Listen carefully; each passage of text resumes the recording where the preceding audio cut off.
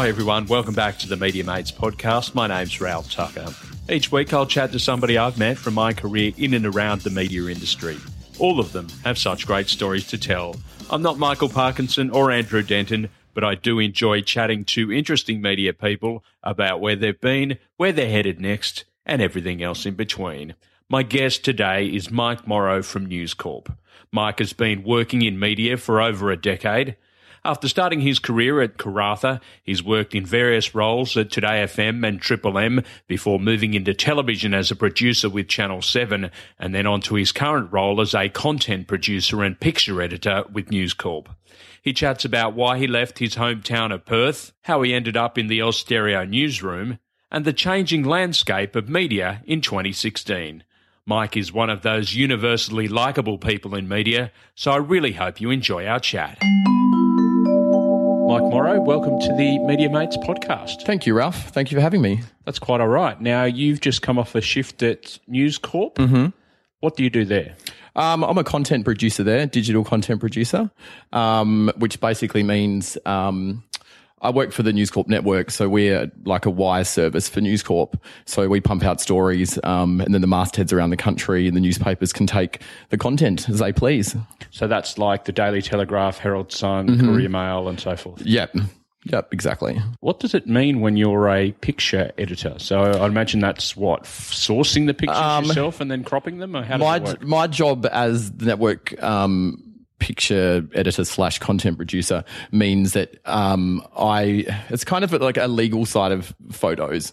So if someone wants to use a picture from Twitter or a picture from Instagram and they're not too sure if they can use it, they'll go through me first to make sure that it's legally right to use.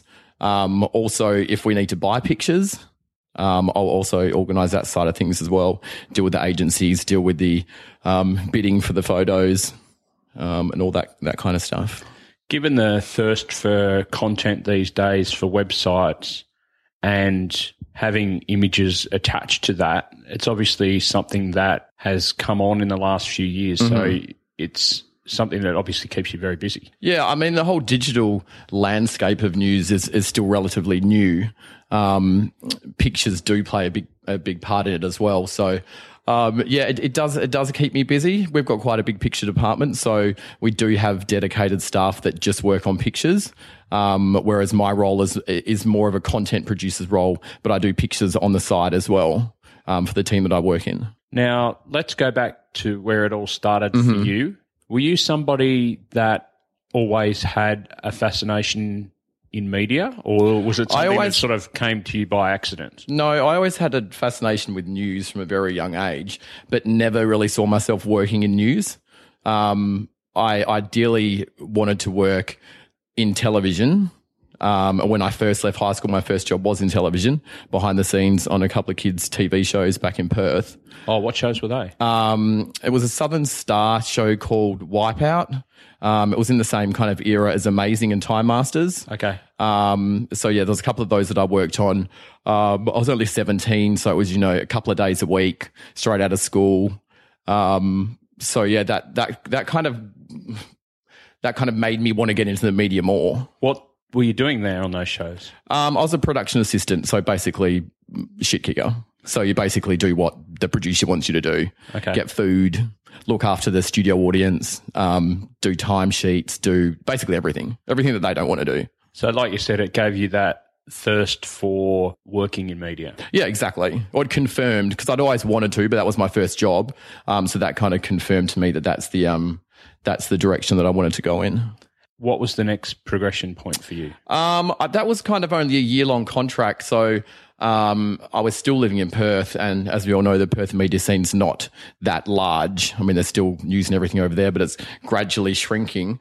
So for probably the next year and a half, I kind of did odd jobs while I was trying to get more work in the media in Perth, which kind of didn't happen. So one of my friends suggested I go to a radio course.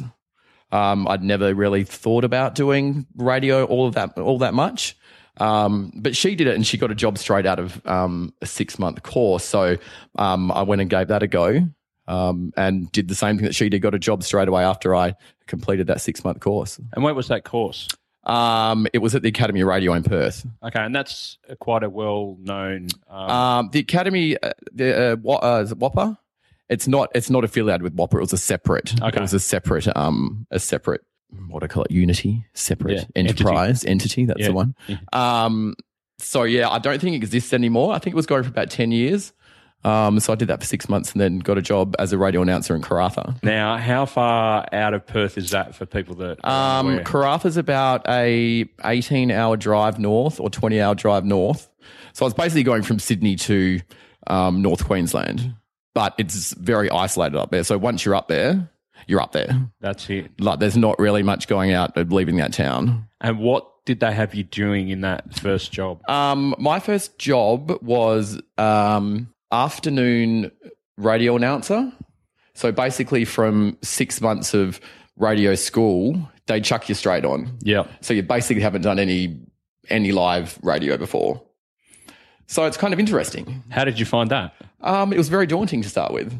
And do you have any tapes of that first experience? There may be some around somewhere, but I don't think they'll be coming out today. No, I don't expect them to. So were you Mike Morrow back then or Michael Morrow? Or? No, I was just Mike Morrow back then. There was no Michael there. Because you're Michael at News Corp, aren't you? I know. So it sounds very official. Yeah, I know. I don't know why that happened. It just, I think when I filled in all my details, that's just what my signature became. So tell me more about the Karratha experience. Obviously, for a guy from Perth who wants to get into the media and then does his little 6-month course and then all of a sudden 18 hours Thrust away, into the desert. he's in the middle of the desert doing his best as a radio announcer. It must have been like quite the experience. Well, I kind of felt, back in those days that's kind of what you had to do.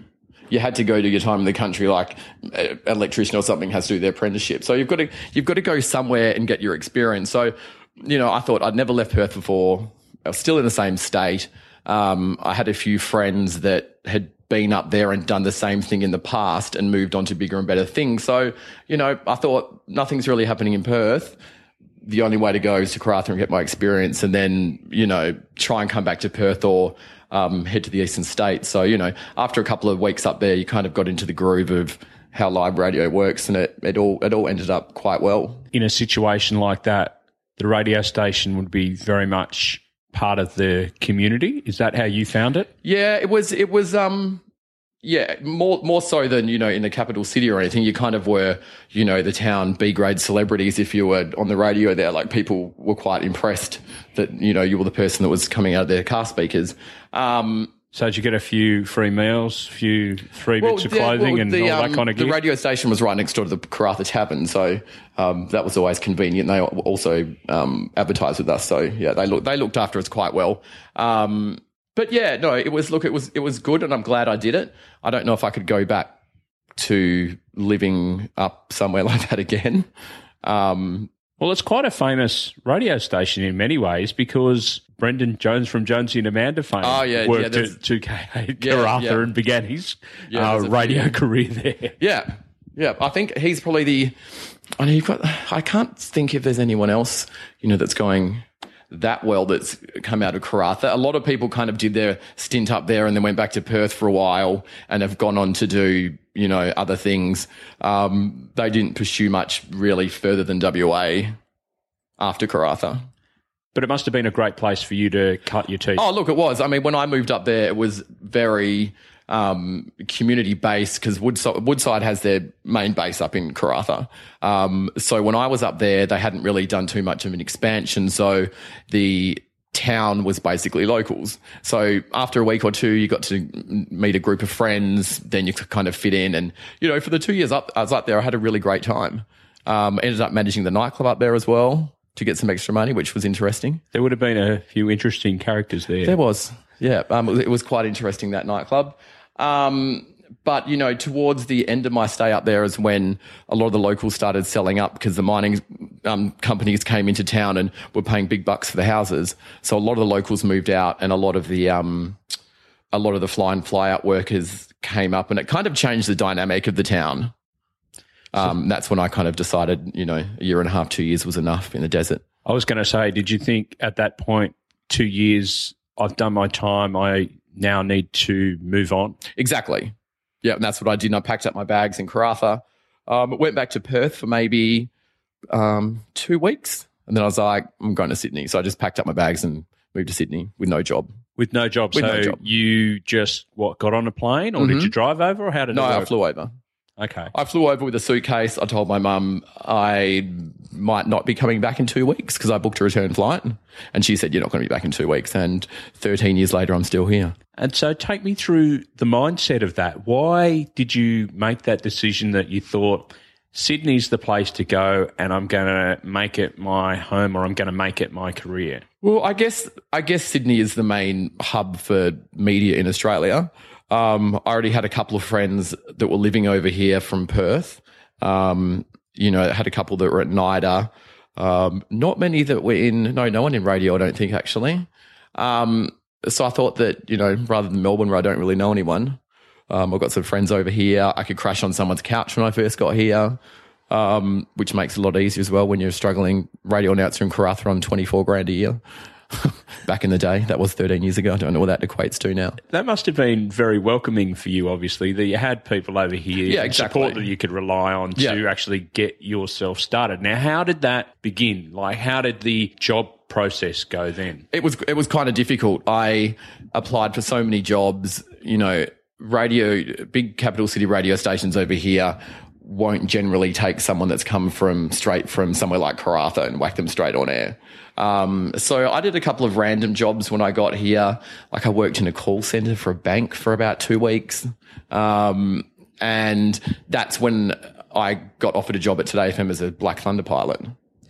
Now, we spoke to Matt McDonald earlier on in this podcast series. He started his career as a Black Thunder driver. What did that experience give you? I guess it kind of taught you how to get around Sydney first and foremost. That's what I was about to say. I think the best thing about that job is when you move to a new city or new country, you have no idea what road goes where, what direction's what.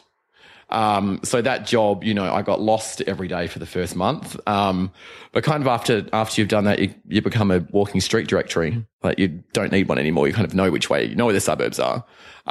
So that in a way was a good start to arriving in Sydney. And then I guess it was a foot in the door into radio.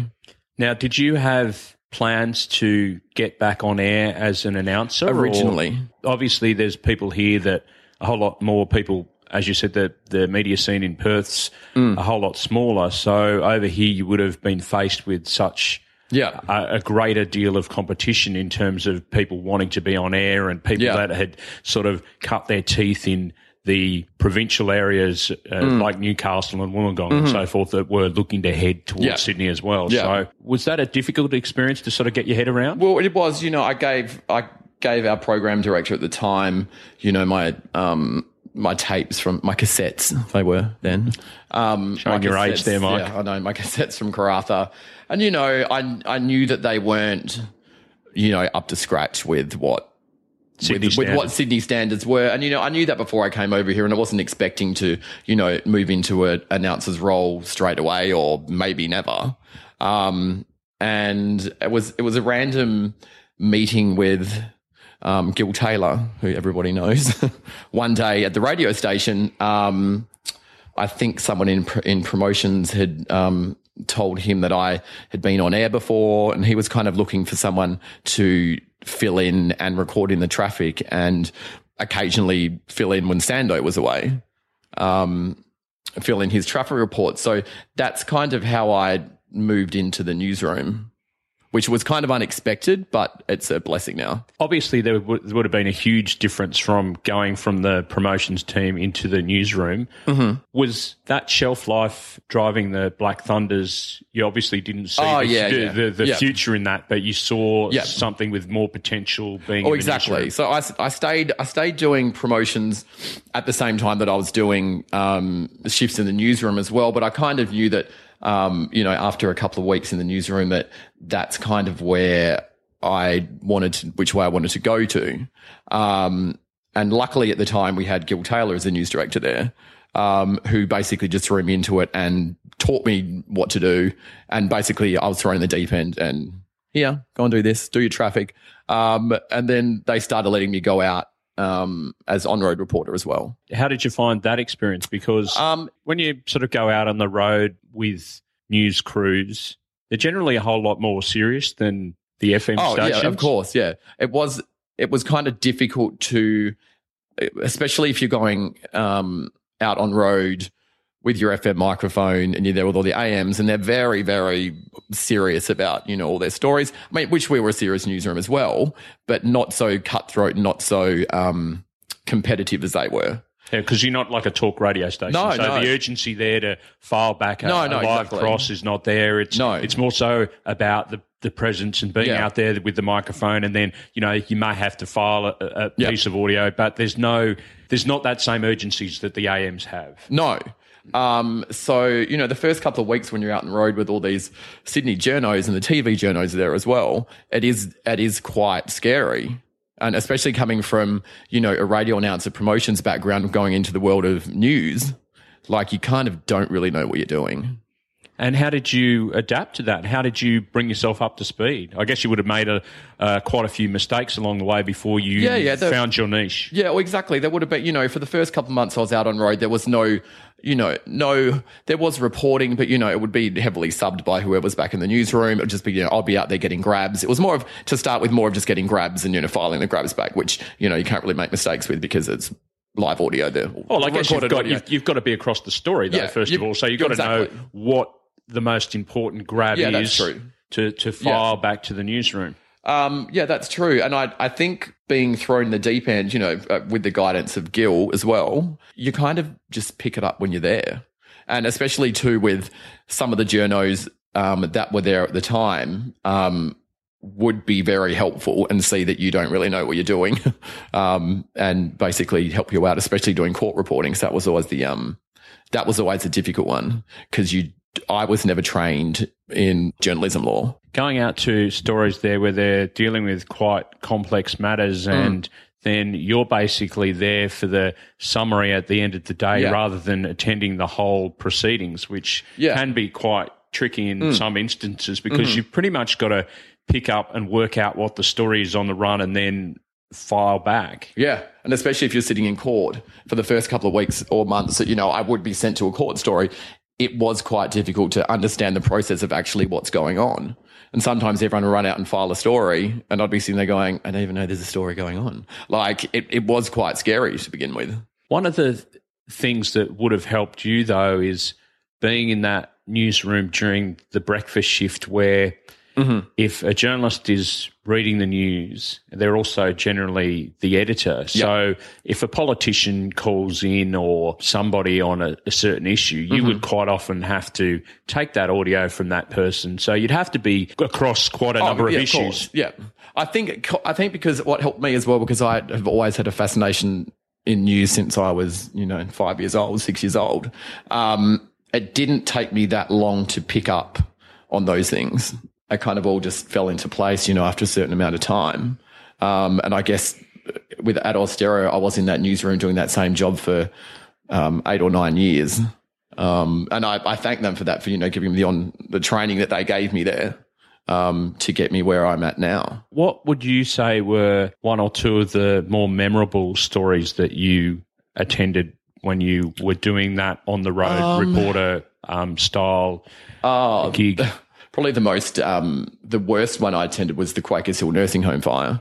And if you remember correctly, it was the NRMA Christmas drinks the night before. Yeah, it was too. So that was quite an intense day. And many of us out there, hadn't had much sleep. But luckily, I'd been with Austereo at that time for seven or 8 years, I think it would have been by then. So, you learn how to cope with things like that. But yeah, that day was pretty intense. I think I got out there at 5 a.m. and we left at 6 p.m. or anything, which is quite a long day for a FM radio journalist. I know it's probably not for AM journalists or TV journalists. I think one of the things that you sort of wore as a badge of honour was getting on the TV or getting in the newspaper the next day with whether it be the Triple M microphone or the Today FM microphone. And while people outside the industry might not even think about that kind of thing, it's a pretty, I wouldn't say prestigious, but it's something that you can sort of brag about when you're chasing people down the street, whether it be like Ryan Tandy or whether it be some other well-known court case, and there's Mike just charging down the street with his sunglasses on, sticking a microphone in front of someone, and you'd always try and outdo the 2GB or the 2UE reporters. Well, that was kind of a thing that when I first started in radio, Gil Taylor was always like, you need to get the microphone in the shot. I mean, every radio station wanted their microphone in the shot. So, there was always, it kind of got to the point where you kind of earned your spot, how long you'd been there for. Like, you never wanted to put your microphone in front of 2GBs or 2UEs if you'd been there for 6 months, because that's not how the rules work in microphone land. Did it take you a while to build up your brownie points with those other reporters and get them on side? Because, as you said, there's a bit of a disdain for FM radio journalists. Well, that's the thing. Once you build up relationships with the other journalists from the other stations, everyone kind of works together. Whereas if a random just comes in and sticks the microphone up in front of someone else's, that was trouble. But it was kind of like you said, we were kind of had it built into our heads that was one of the most important things of being on road, was to getting your mic in the shot. It's all about station branding, right? It's about station branding. But you're right, though. Now that most of us that were back in those days that were doing that watch the TV now, like, I don't even notice the micage in there. No. So, yeah, what you said is true. And I guess that's, it's all part of station branding. And I guess we just don't notice that anymore. Well, I guess we kind of, people outside the industry wouldn't notice it, but people that do, or people that are covering that stories that had it drilled into their heads that that's what they had to do. There's like a lot of pride associated with that. Yeah, I used to sit at home watching the news and just to make sure that it was in there. And if it wasn't in there, I'd get pissed off. Or if someone got in the way, wouldn't be happy with them. Well, yeah, I mean, that was the other thing. You were so proud of the fact that you were able to do it on each and every story, no matter how many minders or how many people there. Somehow you'd get it in there. You'd weave your way in there, like I don't know, and you would get it done. And then if you weren't on shift or you'd gone home, and then somebody else had been sent from our station to a particular story. And they didn't get it in there. They're getting it in there. You'd be so annoyed. Yeah, that's trouble. Well, look, I was taught by the best. I was taught by Gil Taylor how to do micage. So, dear. Gil's still out there. He's still got the mic there. Well, see, the thing about all of that also is that I used to think that I was relatively connected, even though I hadn't spent time on the road in quite some time, in years, in fact. But you managed to build up this terrific network of contacts where you knew every TV reporter, newspaper journalist, radio journalist. Is that something that you deliberately set out to do, or is that Mike just being Mike? No, not at all. I just think it's because we spent so much time with each other on a daily basis that you kind of, and because I was working for FM, there was never really a competitive angle for it. Like, I wasn't a 2UE trying to compete against a 2GB. So I was kind of just friends with everyone. And if someone wanted to borrow my audio, if they didn't get theirs, I'd just hand it across. Like, no questions asked. So no, there was definitely no, it wasn't my aim to, network with everyone. I mean, of course, networking is great. Especially in the media industry. But yeah, there was no like plan to go and meet everyone so I could, further my career. I spoke to Brian Sanders early in this podcast series as well. It's one of the more enduring relationships from my memory is sitting next to you every morning for about 5 or 6 years. And you, as you said, having to record the traffic from Sando, who at that stage was doing both Today FM and Triple M. So he was fairly busy. He'd have to do reports every 15 minutes for both stations. But in between those times of recording was some of the most entertaining and interesting conversations I think I've heard in my life. Yes. Yeah, Sando is a very, very interesting and lovely man. And we did have some interesting conversations we spoke to each other every morning on the phone for about 9 years. Probably 15 times a day, perhaps. I think it probably would have been. So look, we would have gone through everything, like spoken about anything you can imagine about, and you were sitting next to me, so you would have heard. Yeah. But yeah, I can't really put my finger on, what the greatest conversation we ever had was. He told me that he learnt a lot about gay life. Well, talking to you. I'm sure he would have. He was very interested in what happens in my world. That's another subject that we'll bring up. There are a lot of gays in the media. Mm-hmm. Did people treat you any different when you first started, or is it an industry that people are welcoming because there is a number of people that are of that persuasion within the industry? How does it work for a gay man in an industry which is so cutthroat like the media? No, I don't think there's any. I've been treated any differently in even my first job in Karratha. Actually, I wasn't out of the closet then, so that doesn't really matter. But for radio and my TV and the job I'm in now, I don't think it's any harder. There's so many gay people that work in the media that I just don't think that there's really any issues. I'm sure there's still some people that have issues in the media with it. Yeah. I guess most of them don't say anything about it. But no, I've never come across anything. You think people are a little bit more respectful because acceptance is a whole lot more widespread these days? Exactly. Yeah. And so it should be. Yeah. And I think the media is one of those workplaces, industries that is more accepting than others.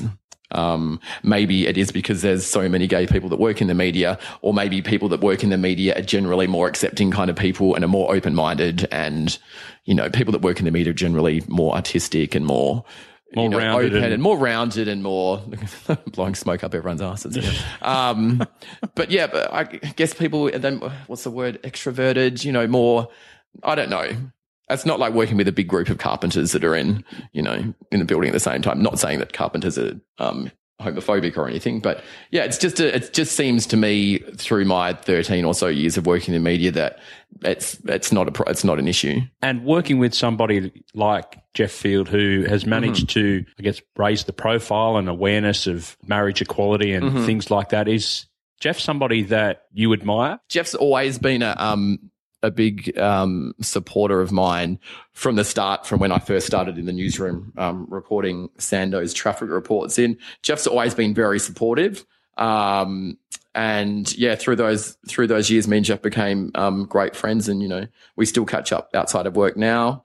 But yeah, Jeff was one of the biggest influences, I think, on my time of progressing through that newsroom at Today FM. And what did he teach you? I guess Jeff taught me how to, just write in a style that, wasn't too formal, Jeff's very laid back. He's very, not really formal when he reads his news. He's very chilled out, and he just taught me to, relax and he basically taught me to be myself. How important is that for somebody in the media to have that? Because there's a lot of people out there that think that they have to put on some kind of persona to get ahead. It's not necessarily the case. I mean, maybe back in the day, there was always the typical radio voice. There was a stereotype for people that worked in media.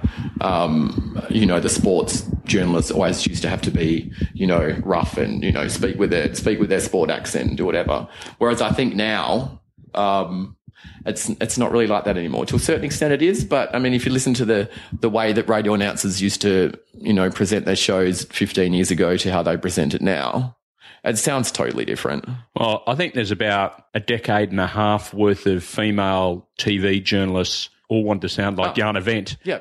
And I think she kind of, laid the platform for all of these people to try and impersonate her, when it was just like, well, actually get that out of your system and just be you. Well, that's it. Yeah, I think that's a big thing, I think, in the media now, where, people are trying to drop those kind of, stereotypes of how they should be. It all came to an end for you at Austereo after that long period of time. Mm-hmm. Was it a case of you just wanting a change and getting out of the radio environment and trying to test yourself in another medium? Yeah, I think I'd been there for about 9 years. And I was really happy working there, but I think that it got to a point where I was feeling too comfortable, and wondering where I can go from now. And then, there was a change of management in there. There was a change of management at the radio station, and it kind of didn't feel like it did for the previous 8 years of it being a very close-knit kind of family that had been there. Because I started at the radio station when we were in Bondi Junction, and then we all moved to World Square. So it was quite a tight-knit group of people. When management changed, everything still kept flowing, but there was still a noticeable change in the general feeling around the business. And I think also what people have got to appreciate is that for somebody like yourself, and I was in the same boat, we'd have to get up at ridiculous hours, which you still do, I think, mind you. But you had a bit of a break there in between. But getting up at those hours for 7 or 8 years really does throw your body clock out of whack, and you get tired and you get grumpy because you're not working normal hours. You're getting up not necessarily early. You're getting up in the middle of the night to come to work. My hours at the radio station weren't too bad because I generally wasn't starting till 5:30 or 6 o'clock. I know I live close to the radio station. I mean, it's still early. But yeah, the hours did throw me out. But I think your body clock kind of just adjusts to doing that. Now, were you a napper during the day? Look, there was one point at the radio station where I was doing split shifts. I was doing 5 in the morning till 9 and then going home, then starting again at 4 and working till 7. I was a daytime sleeper then. Yeah. I think that's when I was reading the traffic reports. I don't know where Sando was. Maybe long service leave. I'm not sure. No, sorry. I was recording Sando in the morning and then I was reading in the afternoon. Yeah. So that probably lasted for maybe a year and a half, I think, of those split shifts. But I was kind of like, I just could walk to work and walk home. So it wasn't like it was a massive issue for me. But in that situation, it feels like, well, I've never done a split shift, but I would imagine your day of work is never over. Like you would think you would leave and then you'd think, oh God, I've got to go back to work. Yeah, it was kind of, you would sit at home going, well, I can't really relax. So I've got to go to work again in whatever time that was. But, I just learned to deal with it. I knew that only lasted for a year and a half. And then I went to back to normal hours, or not normal hours, but 5 till 1 or whatever it was. But I think the worst hours I've done were when I went to Channel 7 after the radio station, when I moved over there to be a producer in the newsroom, when would sometimes have to produce the sunrise news. It was a rotation roster, so it wasn't too bad. Like you weren't starting those hours all the time, but there were midnight starts and 2 a.m. starts. Tell me about moving to TV. What was your experience and what was the main differences or issues that you found coming from such a strong radio background? Obviously, you didn't work in AM radio, but you had worked in FM radio for quite some time, almost a decade. So moving into TV land, what was it that the most difficult part to adjust to? Look, it wasn't all that different. I mean, when you get in there, it's totally new systems. You've got to get your head around that. It's not radio anymore. So you're having to write to pictures. So it's kind of reversing it all around. So instead of just sitting there and writing a story, you've got to actually see the vision and see the pictures before you can actually write it. So that was the biggest challenge, I think, was learning how to do that and not just writing a straight script. Because if you write a straight script and then put pictures on the top of it, people are going to sit there and look at it and go, well, it doesn't really fit. Yeah, and you're also telling the story that the pictures are telling. Yeah, exactly. Yeah, you're not just telling a story and then adding pictures, because that way it's not going to work. But I was lucky enough when I moved into the 7 newsroom in Sydney to have some really good friends that were already there. So that was kind of comforting. And the executive producer of news, Jeff Dunn, has been a friend of mine for ages, so he was very helpful. Georgina McCarrow, she also came from radio to TV. and Simon Robson. There was heaps of them in there. So that was a really nice to, have them there when I was first starting. So once again, like I said, it was just kind of a quick learning curve. Adjusting to those really difficult hours of midnight starts must have been a bit of a bit of a kick in the gut. Especially when you are on a 2 a.m. start, a weekend sunrise shift, when you live in the middle of King's Cross and trying to get into Martin Place at 1:30. This is pre-lockout laws. When you live on Bayswater Road and there's 30,000 people trying to get a cab at the same time. So that was probably more of a challenge getting a taxi than actually getting up. But it's all part of the experience, and I'm really glad that I did make that move from radio into TV. Otherwise, I could still be sitting there in World Square now doing the same thing I'd been doing for 12 years before. I guess that's also a really valid point in that you've managed to pick up a whole lot of new skills that you didn't have. Exactly, yeah. When I started at the radio station as a Black Thunder driver, I was interested in the news, but I didn't really have any news skills. So, radio taught me that 9 years there, like ridiculous amounts of experience and things like that. And then moving to TV, that's added to my experiences and, everything else. And like you said, it's a totally different style of news to radio. I was in the 7 newsroom for about a year. And then I got offered some work upstairs at Sunrise, as a segment producer, which was a totally different realm of things again, because it wasn't really a news. So a segment producer, basically we do segments on the show for Sunrise. Most of them are news based, but some aren't. And instead of having like a, 45-second to 2-minute story to do, we'd have a window of 4 minutes, and we'd have to basically come up with an idea and put that together. Get all the talent, write the scripts, get the pictures. So it was quite intense. That was, again, another really quick learning curve that you had to fall into. What were the key things that you took out of that when going through that the first time, like in terms of just setting all that stuff up? Because like you say, while it's 4 minutes on the TV, it can be upwards of like 1 or 2 weeks of solid work that's gone into putting a segment like that together. Generally, we would have to put a segment or 2 segments together in one day. Like there was no, sure you would work on segments if you had like a specialized segment that you were doing. Yeah. And you had a story idea, they'll give you as much time as you needed to work on them. But live television, they've got to have all those segments done by the day before. So you really need to be on deadline. You need to have that stuff done.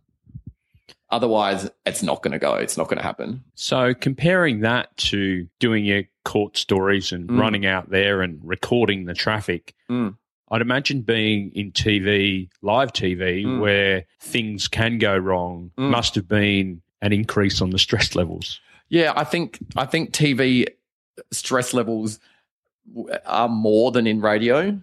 I guess because it's visual as well as not just hearing. But yeah, definitely TV producing. There's a lot more. I feel there's a lot more pressure. And how did you cope with that pressure? I think I was fine. Once again, I think it's also the people that you're surrounded with, the people in the 7 newsroom and everyone at Sunrise. Everyone works really well together and works as a team. And, if you got something wrong or you're stressed about something, someone was there to talk to. The executive producers of both the news and of Sunrise were really helpful. It was a really supportive environment to work in. Did you have any favourite segments that you put together that you can remember thinking, I've actually pitched this idea, I've organised the talent, I've written the scripts, and it's gone off perfectly, and the hosts have been complimentary with their review of how things went? Because like you say, you're churning out 2 of them a day, every day. Yeah. I found this not weird, shouldn't say weird. I found this like whiz kid that was a world record holder in Rubik's Cubes. He was like 14. He just won the world championships in Vegas. So I found out about that and I hunted him down, and he was based in Melbourne. So I pitched the story so we flew him up from Melbourne and his family up there, up to Sydney. And we got him into the studio, and we kind of got other kids in there as well. We had all the hosts playing with the games as well. So they kind of liked more interactive kind of segments rather than just, a package where they're talking, throw to a package, come back. Even just someone that sits in the studio for an interview.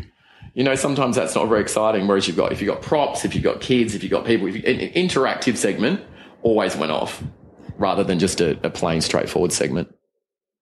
And seeing that come off and being well received must have been very rewarding for you. Oh yeah, of course it is. As a segment producer, generally you're sitting at home when your segment goes to air.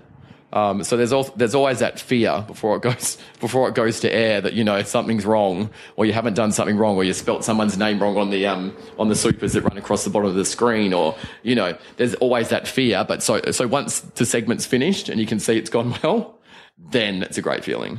Tell me about that particular aspect of it, because we all have fear that we've made a mistake, or because you're in such a high pressure environment, sometimes things don't go well. And then because you're so hyped up, and then if it falls to shit, it can really fall to shit. Oh yeah. And also now with social media too, if it falls to shit even more because someone's going to see it, and then it's going to be an ongoing disaster zone. Like watching a train crash. Like it's just, And then knowing you're the one responsible and you're the one. it. Yeah, nobody needs that. But it's going to happen from time to time. Everyone's human. Everyone makes mistakes. So, luckily for me, nothing like that happened when I was at Sunrise that I can remember. I don't think. Why can you remember one? No, I can't remember. No, I don't think I did. What I do remember is in your current role. Yes. You've made a few appearances on Media Watch. Not your face. Or you've made appearances on Media Watch before when you were doing your court chasing and you were outside.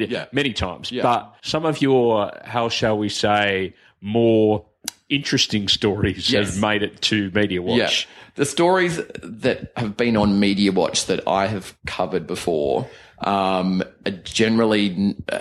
They're a Media Watch story that you would probably want to have on Media Watch. It's not like you've done something wrong with copyright or you've defamed anyone. They're generally just stories that Media Watch have picked up on because they're, sensationalized, or they're just stupid. Like giant crabs, beards have more shit in them than a toilet. They're stories that people online want to read, not necessarily for TV, not necessarily for radio, but they're good visual stories that the digital world wants to read. Clearly, when you see how much what their click rate is. And I think, that's one of the things that Media Watch are kind of pointing out with those stories is that, is this what the world's coming to? And, maybe it is.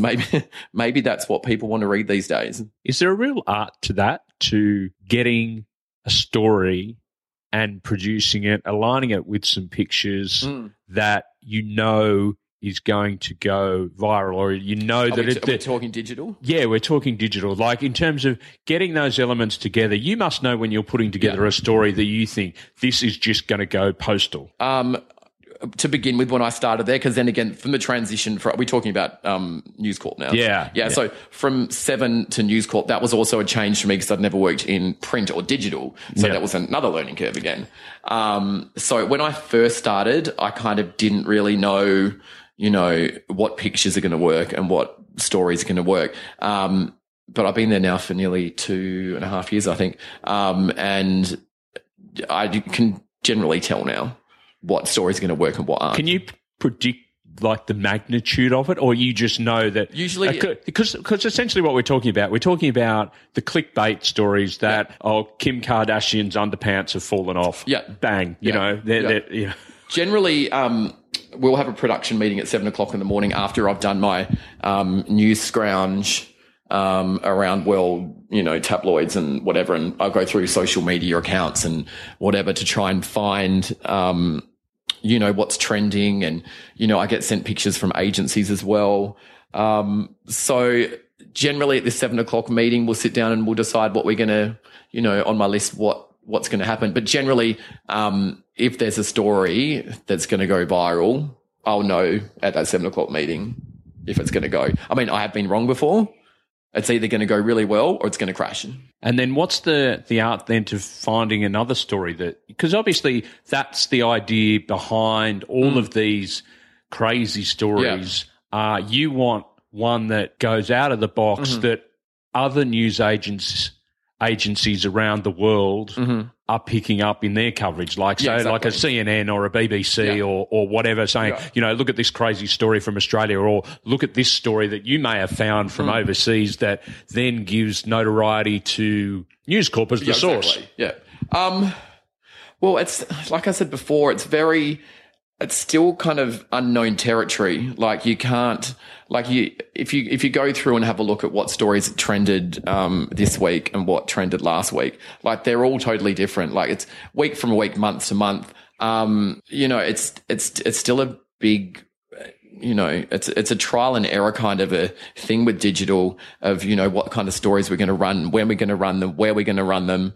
Well, who would have known that story from a couple of weeks ago with that lady in the car with the Chewbacca mask? Oh, exactly. Where's that going to come from? And by virtue of the fact that the premise of the story wasn't that exciting. She bought it, but the fact that she had this outrageous laugh made the story. Exactly. And you know what? That could have quite easily slipped to nowhere. It's because some clever person saw that and went, oh, that's actually quite funny. That might actually go viral. I reckon a lot of people, not a lot, but some editors would have had that thrown on their desk at their meetings in the morning, and they would have said, no, let's not do it. It's stupid. But you just don't know. Like you don't know what people are going to click on. Well, the other thing it's clicking on is one aspect of it, but in this day and age of Twitter and Facebook and the ability to share video and share pictures, that is the part of the I guess the ingredient that sends it what seems like an innocuous story to the next level. Yeah, well, that's the thing. Like most of our story, not most of our stories, but the stories that we do produce, and if a masthead picks it up, masthead being like the Daily Mail, Courier Mail, Herald Sun, they've all got Facebook pages. So we get a lot of traffic from that as well. Sometimes we might get more traffic from social media than the actual website. But then again, you can never tell. Like there's stories, about people making pancakes that, will get hundreds of thousands of clicks, which you would never think you'd get hundred thousands of clicks. And then you do a story on, Kim Kardashian's done something in it. You might think that's going to get hundreds of thousands of clicks, and it's going to get 400. It's just a very unknown, what's the word? Quantity. Unknown, element. This is what happens when I've been awake since 4:30. A very unknown, it's uncharted waters, basically. Everyone's still just trying to figure out the best way to do it. And especially trying to also figure out, people aren't really buying papers that much anymore. People are sitting on the trains with their mobile phones and their iPads. So, you've got to think about what people want to read on the train, because what they're going to read on the train on their iPads and phones is going to be totally different to what they're going to read in paper. Like people on the train on their way to work probably don't want to read about war and, serious crime and stuff like they would have been forced to read in the paper. They will kind of want to read lighthearted kind of entertainment stuff on the way to work and on the way home from work.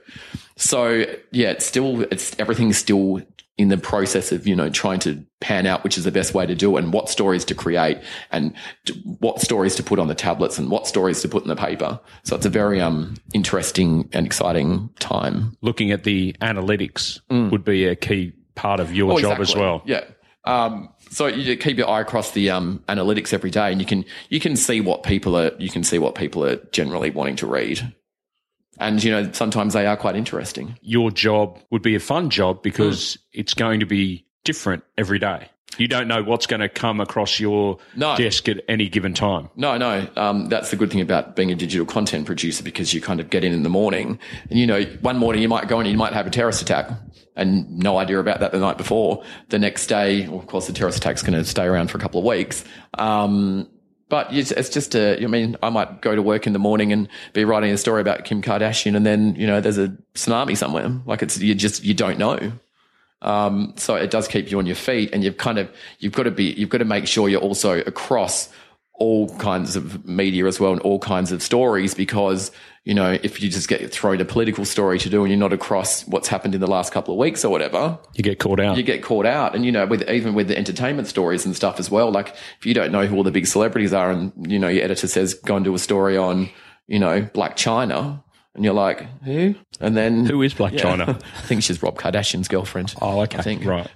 So yeah, you've got to, it's one of those industries. I guess it's the same, you know, with TV and radio as well. Unless you're doing, you know, specified rounds. You've kind of got to be on top of everything. Otherwise, it's, especially in this kind of media these days with, you know, it's shrinking. They're expecting everyone to know everything. Your ability to adapt is obviously something that you look upon as a great skill, because, as you've said, you started off as an announcer in radio, then moved across here to work in Black Thunders, and then worked your way into the newsroom. Then you went and worked in TV, and now you're with News Corp working on the digital side of things. So having that flexibility and be able to transition between the mediums is something that you've got in your kit bag. Yeah, I mean, I'd hope so anyway. And I feel really lucky to have had those opportunities to, you know, crossover and work in, you know, the three different media areas as well. And, you know, I think having TV, radio and digital print, is something that people in the future are going to look favorably upon, especially digital. Digital, I think, you know, I didn't necessarily want to leave TV, but, this opportunity was too good to pass up, and, you know, everything's going digital and I didn't have digital experience, and, you know, I'd be stupid if I didn't take that on. Yeah. I mean, I look at this experience. This is digital. So exactly. It's where the world's sort of heading. On demand, what people want to consume, when they want to consume it, is the path where every medium looks as if they're heading. Yep. I know with radio and stuff, you're kind of forced to listen. Radio is not very interactive. I mean, they've got their social media pages and stuff where you can kind of interact, or you can call them up and stuff. But it's kind of, you know, you can't really choose. Whereas in digital, you can, I think that's why it's going so well, because you don't have to read that if you don't want to. You don't have to look at that if you don't want to. And you can switch to that if you want to switch to that. Like it's very, it basically lets you select what you want to do. Yeah, very tailored to the individual. Yeah, whereas other forms of media, it's kind of like, this is what we've got and this is what you're getting. And if you don't like it, don't watch it. There'll still be a place for traditional media, but as we've seen, audiences are becoming more and more fragmented. Yeah, I mean, clearly by, you know, what I can see that people are actually reading on our digital platforms is something that I didn't think people would be reading. The top stories that people are reading on our websites would have never thought that when I was working in TV and radio, that's what people are reading. So it's very, very interesting to see the way that, you know, what people want is changing. And I think that that's mostly changing due to social media and to digital, because you've got access to so much more stuff than you had before. 15 years ago, you know, the only way you probably get your news is to come home and sit on the couch at 6 o'clock, and that's what you get. We'll wrap things up in a sec, but before we go, I'd just like to get some advice from you for anyone that's looking to break into the media industry, given the fact that you've had so much experience across a number of different mediums and platforms. Yeah, I think the best thing, advice I could give is to not close off any options. If you're wanting to do radio now, don't shut out TV and don't shut out print or digital. You know, I wanted to work in TV and then ended up in radio, then back in TV, then in digital. I think just go with what your gut feeling is to start with, but don't close any doors. Don't shut any other industry out, and also get some digital experience, because that's where it's going. Mike Morrow, thanks very much for your time. Thank you, Ralph. There he is, Mike Morrow from News Corp. If you really enjoyed my chat today with Mike, please send him a tweet. He's at Mike Morrow 1979. You can also follow us on Twitter, which is at MediaMatesAU. Check out the Facebook page. Most importantly, if you could subscribe in iTunes, that'd be great. It means you won't miss an episode. While you're there, leave a rating or review. That way more people will learn about the show. We haven't had a rating for a while, so please get to it. Until next time, I'm Ralph Tucker, and this has been the Media Mates Podcast.